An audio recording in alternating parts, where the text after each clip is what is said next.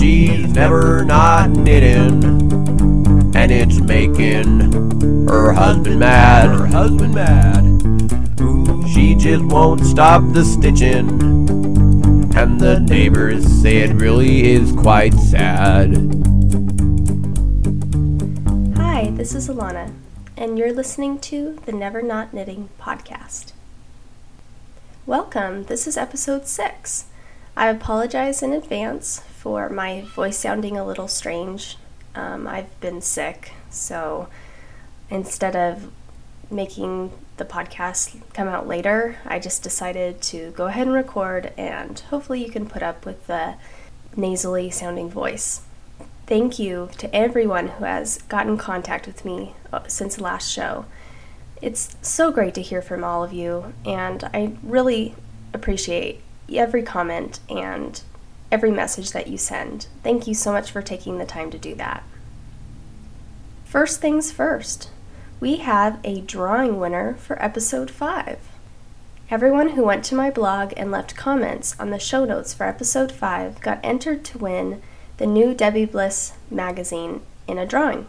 I, as usual, entered all the comments in the random number generator online, and the winner of the drawing was Bean.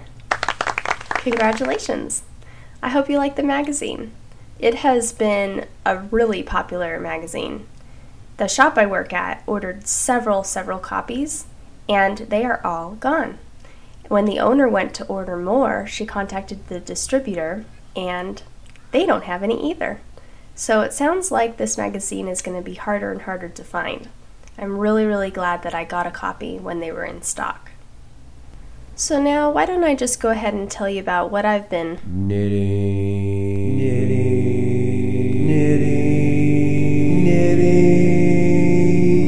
Well, last episode I mentioned that I was being a very irresponsible knitter.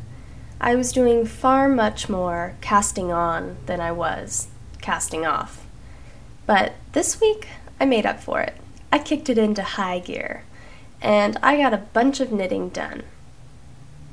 In fact, I finished 2 projects. I finished my cap-sleeved eyelet top that I was working on last time, and that turned out great. In fact, there's nothing about it that I don't like. You know how a lot of the time when you finish a knitting project, you like it, but you wish, I wish I would have done that collar differently, or it's an okay yarn, but if I had only used that yarn. But for this project, I am just happy all around. Everything about it worked out really well, and it fits great, which is hard to do, it seems. I seem to always choose the wrong size. I'm always in between sizes, and I never know, should I make it a little tighter or a little bit bigger? Actually, the last about 3 projects, or 4 garment projects now, have turned out okay on the sizing, but before then I wasn't doing so great. I had made the tilted duster in the past, and the top is too big, and so I compensated for that by making the skirt part of the sweater smaller, so that's a little funny looking. It's a little puckery on the top, which I don't like. And then I made that crocheted leaf sweater, and I definitely chose the wrong size on that one. It is really big, and I tried to wear it again the other night, and it is just not flattering. It looks really boxy and not so great on me. It actually does have shaping in the pattern, but because I chose so large of a size, it looks like there's no shaping at all. It just hangs. And I constantly had to keep pulling it up because it was getting to be really low cut with wear, so that wasn't really fun. I ended up actually giving that sweater to my mom this week, and hopefully it'll fit her better. Then I made a sweater also, well, most of a sweater that was way too small, and I had to rip out the whole thing. That was the Clara Loon sweater out of Noro Silk Garden. That was tragic. So after all of these bad-fitting sweaters, it's been nice to have some projects that fit.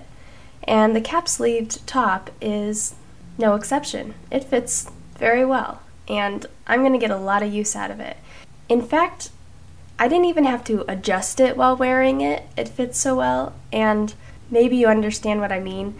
when you're wearing something hand knit, if you're wearing a hand knit sweater, I all of a sudden become extremely self-conscious. Like everyone's looking at my sweater when nobody probably even notices in the public that it's a hand knit sweater. But if it's any other piece of store-bought clothing, I don't seem to pay attention. But if it's a hand knit garment that I'm wearing, I feel like it has to look perfect at all times. So I'm constantly readjusting and making sure that things are lining up appropriately and that nothing's getting crumply or whatnot. So it was really nice with the cap sleeve top that I made because it just fit so nicely that nothing had to keep being adjusted. So that was nice.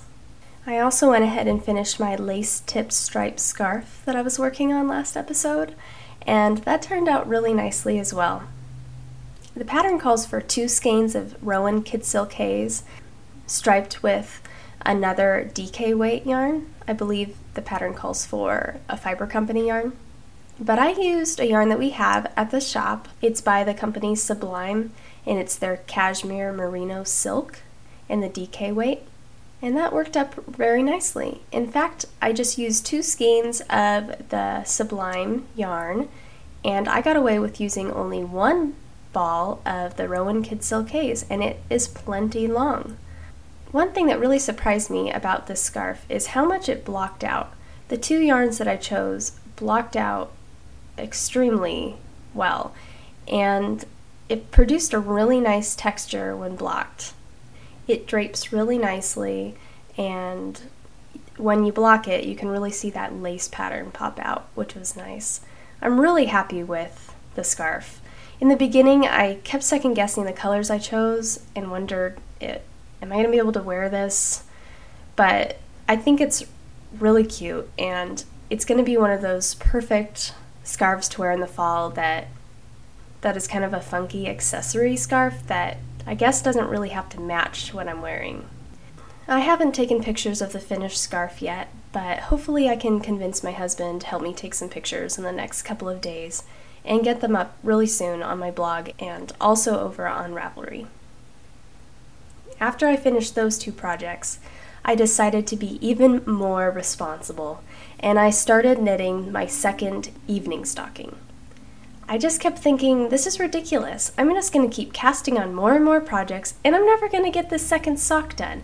And the more time that went by, I was just afraid that I was going to lose interest and not remember what I did on the first sock and really never want to knit the second. So I just buckled down and last night started on the second stocking, and I've already gotten the long ribbing done on the cuff, and I'm starting on the pattern, the lace pattern on the leg.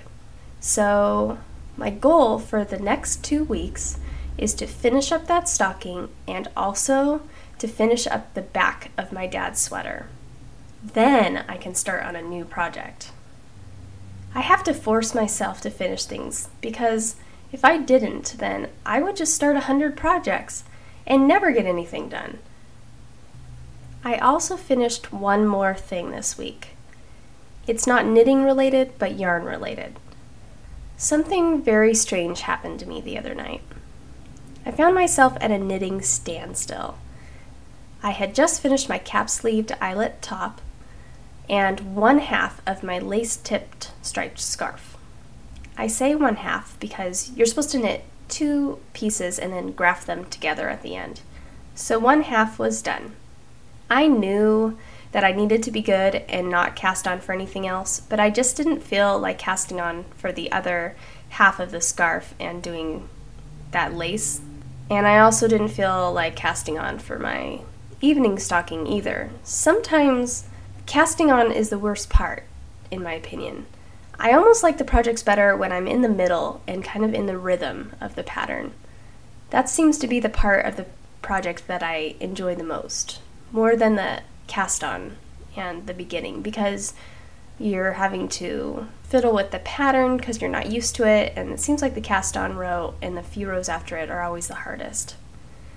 So if I was going to continue with those 2 projects, I would have had to cast on, and I just did not feel like casting on. And my dad's sweater was looking very unappealing. So what was I to do? I had the evening and nothing that I wanted to knit. So, I sat down at my spinning wheel. My husband purchased that wheel for me for our 5th anniversary, and in the beginning, I loved it. I was obsessed. I had been wanting to spin for quite a while, and when my husband brought home this wheel, I was ecstatic. And it was funny the way he gave it to me, because he asked me to go get something in my daughter's room.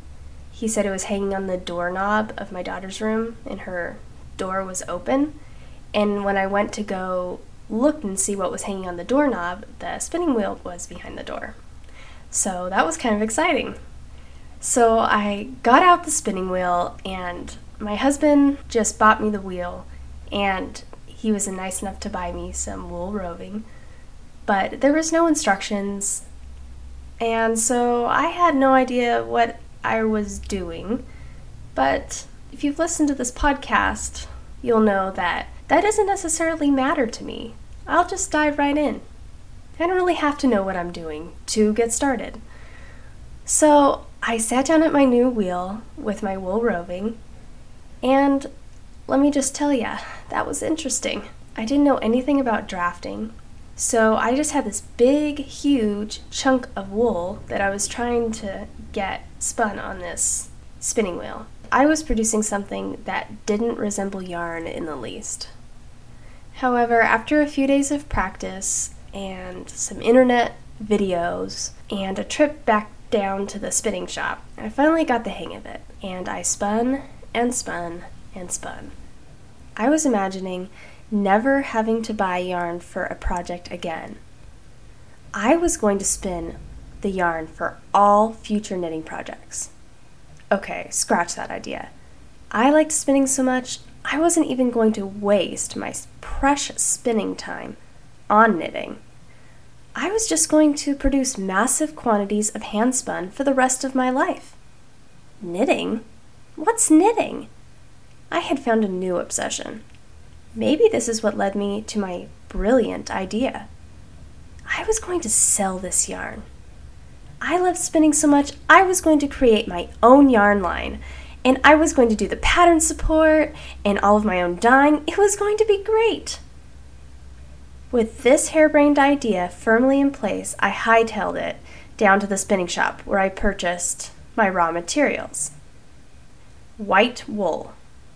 I wanted white so that I could dye it myself, remember? I wanted 6 pounds, but the shop owner says to me, "Do you realize how much 6 pounds is?" So I settled on 3. I was shocked when I caught sight of the huge bag of wool. It looked like she had stuffed an entire sheep in there. I really didn't have any idea. I had no idea how much wool 3 pounds worth was. The shop owner probably thought I was insane. Me, a brand new spinner, with that humongous bag of white wool? Well, she was right. I got home and immediately went to work, building my hand-spun yarn empire. I spun and spun and spun, for weeks on end. No knitting, just spinning. No knitting, not even at work. I actually packed up my wheel and took it to the shop with me. I couldn't be wasting any of my time on anything else. I had a yarn line to create. I spun constantly, breaking off chunk after chunk of white wool roving. I finished and then dyed up about 15 skeins, but my bag of roving still looked untouched. I hadn't even put a dent in the 3 pounds of wool. It looked just the same as when I had originally purchased it. After a month or 2 of spinning up white wool, you can guess what happens next. Major spinning burnout. I never wanted to look at white roving again. The idea of spinning up more of that wool made me feel that the boredom could potentially do me in. That spinning wheel sat unused for a long time, and I stuffed the huge bag of white wool in the back of the closet, far, far away. I felt so stupid for buying so much, and white. White! It's like that stupid bag was constantly reminding me of my beginner's mistakes and of that failing yarn line of mine. The white wool did, however, make an appearance later, when I introduced a basic spinning class into my class schedule. It's funny because when you're learning to spin, you always end up wasting a lot of fiber in the beginning. And my students are always so apologetic for using up so much of my white roving. But I'm like, no. Listen, you're doing me a favor here. Please, take the roving. In fact, here's more roving. Would you believe it? After spinning many skeins of yarn, stuffing knitted toys with it, and teaching several classes, I still have a huge bag of white roving.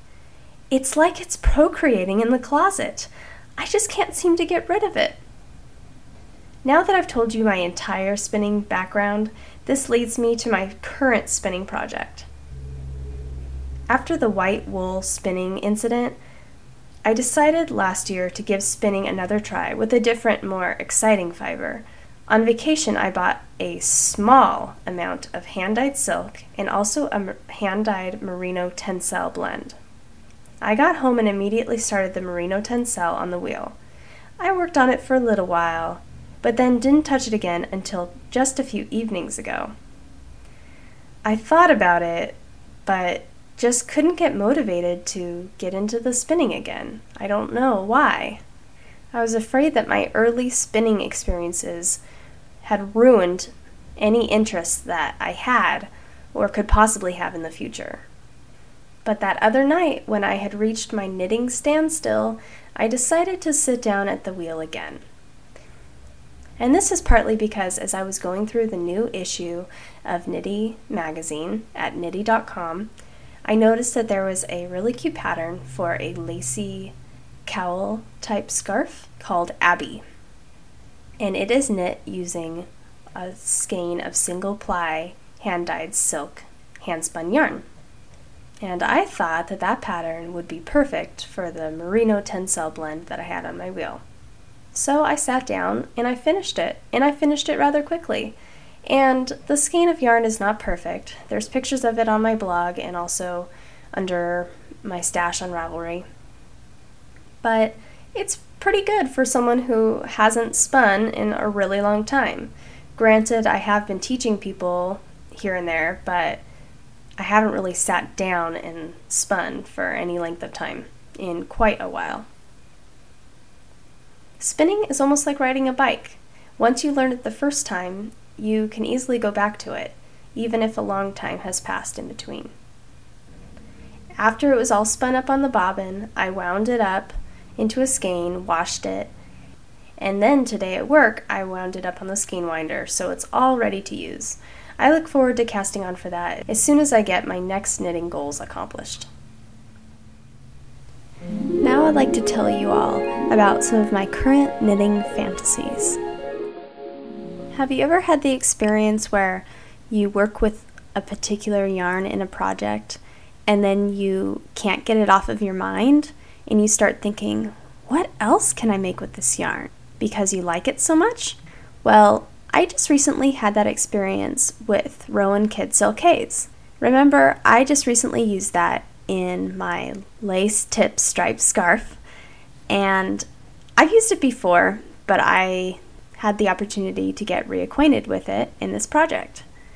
And since then, I keep finding more projects using that yarn on Ravelry, and I'd really like to start 1 or 12 very soon.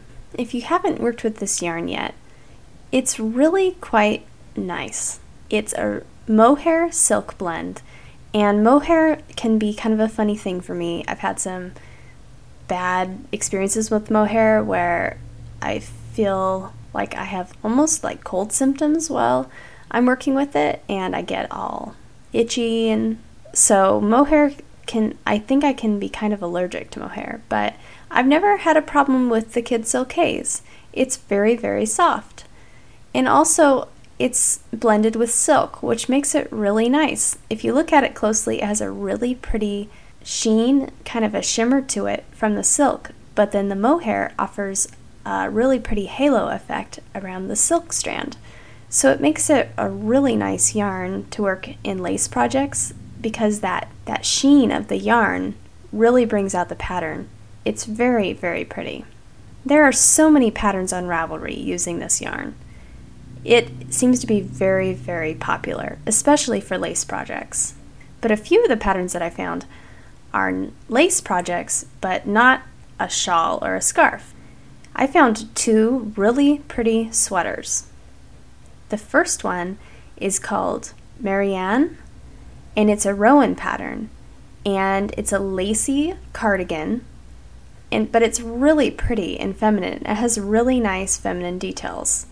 It's a 3/4 length sleeve with a very delicate, small lace pattern all throughout it. I came across this pattern when I was looking up the projects for the Never Not Knitting Ravelry group, and I came across Mimosa 2007's version of this Marianne sweater, and hers was gorgeous.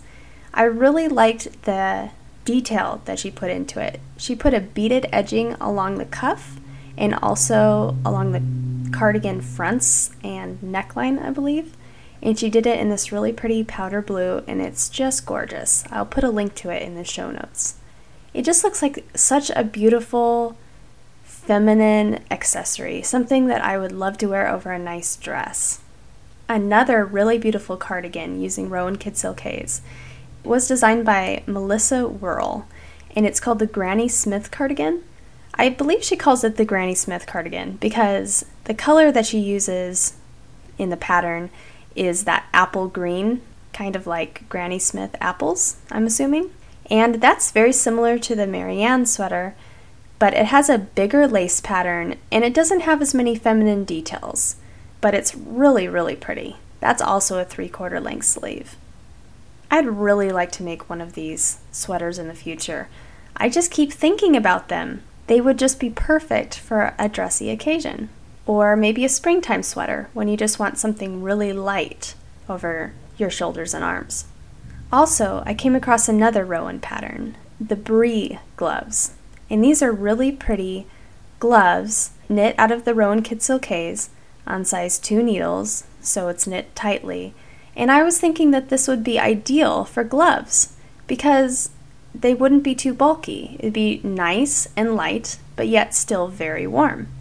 And the mohair silk blend makes them look kind of dressy as well. They have long ribbing, so if I was to make them, I think I'd almost want to make them elbow length. And then you could dress it up by doing, say, a picot edge and some beading, and that would be really, really pretty. So I definitely have those in mind as well.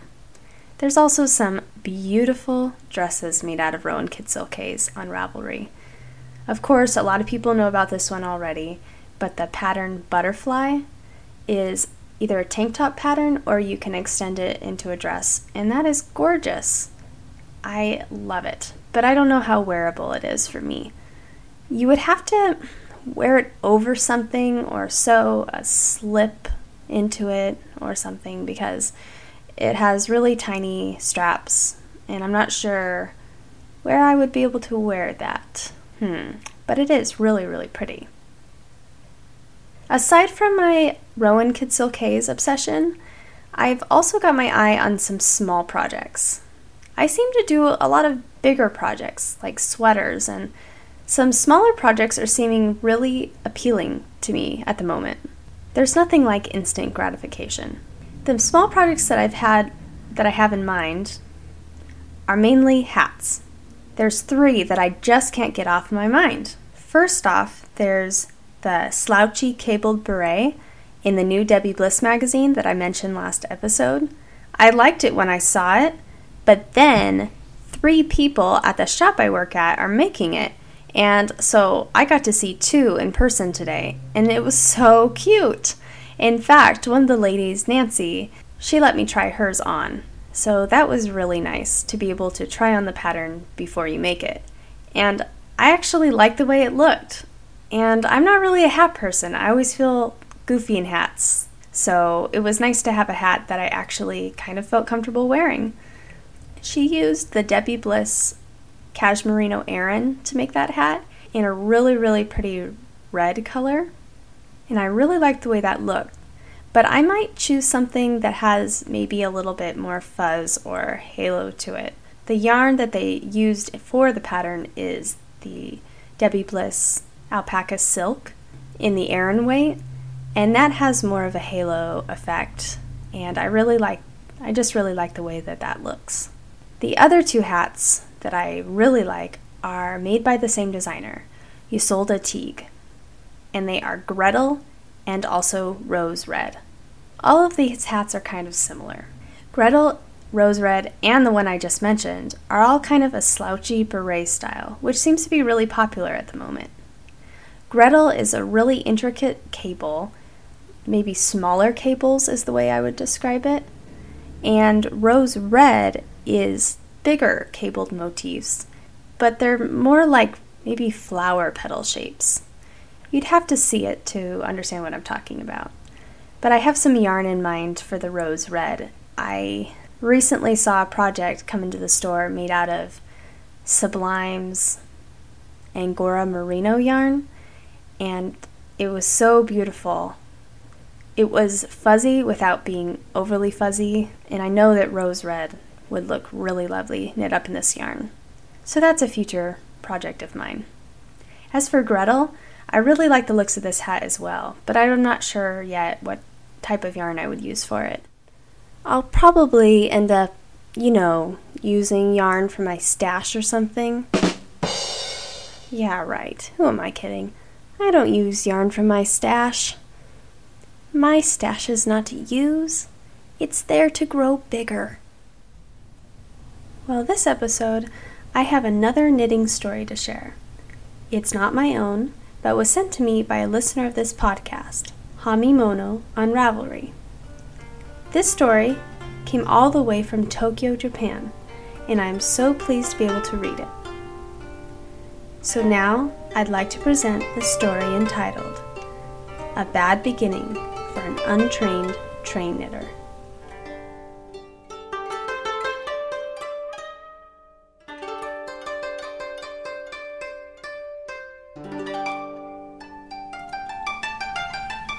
Okay, yes, I'm a train knitter. In fact, I have, since day one, carried my knitting all around with me. Yes, I'm almost always thinking about the current, or next, project. The architecture of the stitches, the feel of the wool, the play of the colors. Yes, I knit on the train, in meetings at my university, in design meetings for shows I'm directing, and at rehearsals, and with friends. Yes, I knit in Starbucks, and in the park on the grass, and lying on my back deck, with long train commutes from my home in Yokohama into my university in Tokyo. The train is also a great place to knit. Did I mention that I always carry my knitting on the train? Well, I do. So, day one. That would have been about 3 years ago now.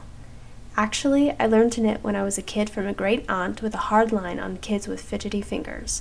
After that, life then intervened, as it does, and I didn't knit again until the aforementioned 3 years ago, when the stress of a family health crisis necessitated some outlet for my worry, mortal fear, and existential angst. I wanted something constructive, creative, connective, comforting. Oh yeah, knitting. I remembered knitting. Yarn, needles, okay. So I headed for the craft complex, Okodaya, a multi-story craft plaza in Shinjuku. At that point, my head unexpectedly exploded. So many choices. Fiber, needles, kits, and other stuff. Too much. Kits. What about a kit? Oh yeah, a kit would have a pattern and needles and the right amount of yarn. I found a kit. A rather pricey kit. Well, all the kits were pricey. In fact, everything in Japan is pricey. I found one that featured a fetching, fluorescent green, blunt, large, US 9, plastic needle, and its icy clear, equally blunt mate. I could just see myself, stitching away with the artfully mismatched needles in pubs, cafes, galleries. Hardly glancing at the wool, a sort of camel-colored mini roving wrapped in red, blue, and yellow cotton thread, I was dazzled by those dead, cool needles. I got everything home and, eager to start stitching, cast on. Yeah, I could manage the popular but wonky backwards loop cast on. To stitch something, maybe a scarf. Who cared? I slowly, laboriously manhandled each loop until it broached the needle. Blunt as pipes, these needles looked deceptively jaunty, but made for some difficult, slow knitting. But what did I know? Wasn't this how it was supposed to be? I was just a beginner. I would learn. Who cared that it took forever to poke through one blessed row? Who cared that the strange hybrid yarn was scratchy and weird looking? Fleshy beige, blood red, viscera blue, bile yellow? I was knitting. A determined long 2 weeks later, I was still methodically, stubbornly, desperately stabbing at my pile of sweat-stained stitches. They were taking shape. I was making something, and was getting very attached to whatever it would, I hoped, would become. I carried my therapy project with me everywhere. So, on that day, as I ran for the infamously crowded Tokyo rush hour train, my knitting was there, perched at the top of my book tote. The train would be beyond super jam-packed, as usual when I left my home a bit late, but I would at least be able to wedge my hand into the bag and pet the fiber. Not a bad compromise. Actually, I knit mentally. Virtual knitting. In lots of cases where I just can't or shouldn't knit. Hey, admit it. You probably do too. I was late and racing down the platform escalator. Train very crowded and about to leave. Train station staff people pushers, standing poised, po-faced and matter-of-fact, to press stragglers into the packed train and fold in purses and ties, arms and jackets, bottoms and bags, as the doors closed. I leapt for the opening and just inserted myself inside as the doors closed on my tote. Disaster! Horror! Bag upended, knitting and needles, falling in slow motion twixt platform and train to the tracks between the wheels below. Hog-nosed against the glass, I painfully pivoted my glance downward. My knitting, moments away from becoming one with the track, already looked like roadkill. Exactly like roadkill. In fact, it kind of always had. My knitting, my therapy. As the train began to slide forward, I mourned and had to let it go. I was untrained, but I would train. I vowed to learn, to develop skill and better taste and better tools, and to leave the house earlier.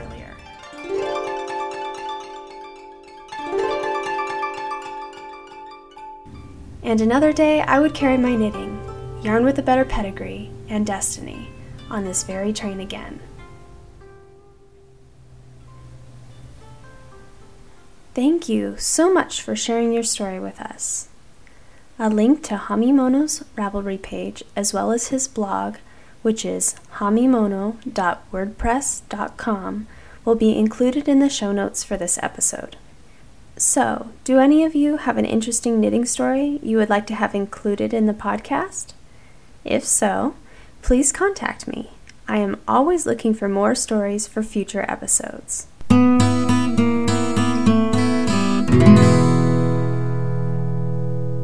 Now for some quick local announcements. In episode 4, I interviewed Hannah Fettig, the author of the book Closely Knit, and said that we were in the process of organizing an event to be held at the Scarlet Skein. So now I'd like to tell you a little bit about that event. Starting October 17th, there will be a trunk show at the shop displaying many of the items shown in the book.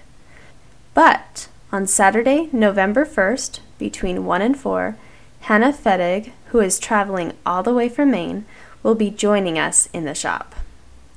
She will be there to visit and sign books, and we will all be knitting along with her heart pin pattern, which you can find for free off of her blog. We hope that everyone in the local area will join us. There will be knitting and food and lots of fun. And I'll be there, probably freaking Hannah out, since I will be wearing 2 of her designs, my new cap sleeve top and scarf, which are both in her new book. So don't forget to save the date. That's Saturday, November 1st, between 1 and 4. If you have any questions about the event and would like to find out where the shop is located, please contact me. You can email me at nevernotknitting@gmail.com. The show notes for this podcast, as well as pictures of what I've recently completed, are all on my blog at nevernotknitting.com. I'm also over on Ravelry as Never Not Knitting. Well, that's it for episode 6. Thank you so much for listening. I hope you'll join me next time. She won't even do the dishes. The house plants, they're all dead. Yeah, her needles are a-clicking from morning until she goes to bed. She won't take the time to brush her teeth. Let's not even talk about her hair. If it isn't about knitting, she just doesn't really care. She's never not knitting, and it's making her husband mad. Pop ramen again? She just won't stop the stitching, and the neighbors say it really is quite sad. I don't know about her. She used to be such a sweet girl, but now she doesn't knit. Nobody has clean laundry. No pants, no shirts, no underwear. But they have closets full of sweaters and more socks than they could ever wear. There's yarn in the fridge, in the cupboards, the bathtub and pantry. It's even in the washer and dryer. That's why she can't do any laundry. I need some clothes. She's never not knitting, and it's making her husband mad. I'm filing for divorce. She just won't stop her stitching, and the neighbors say it's really getting bad. She's taking pictures of socks again.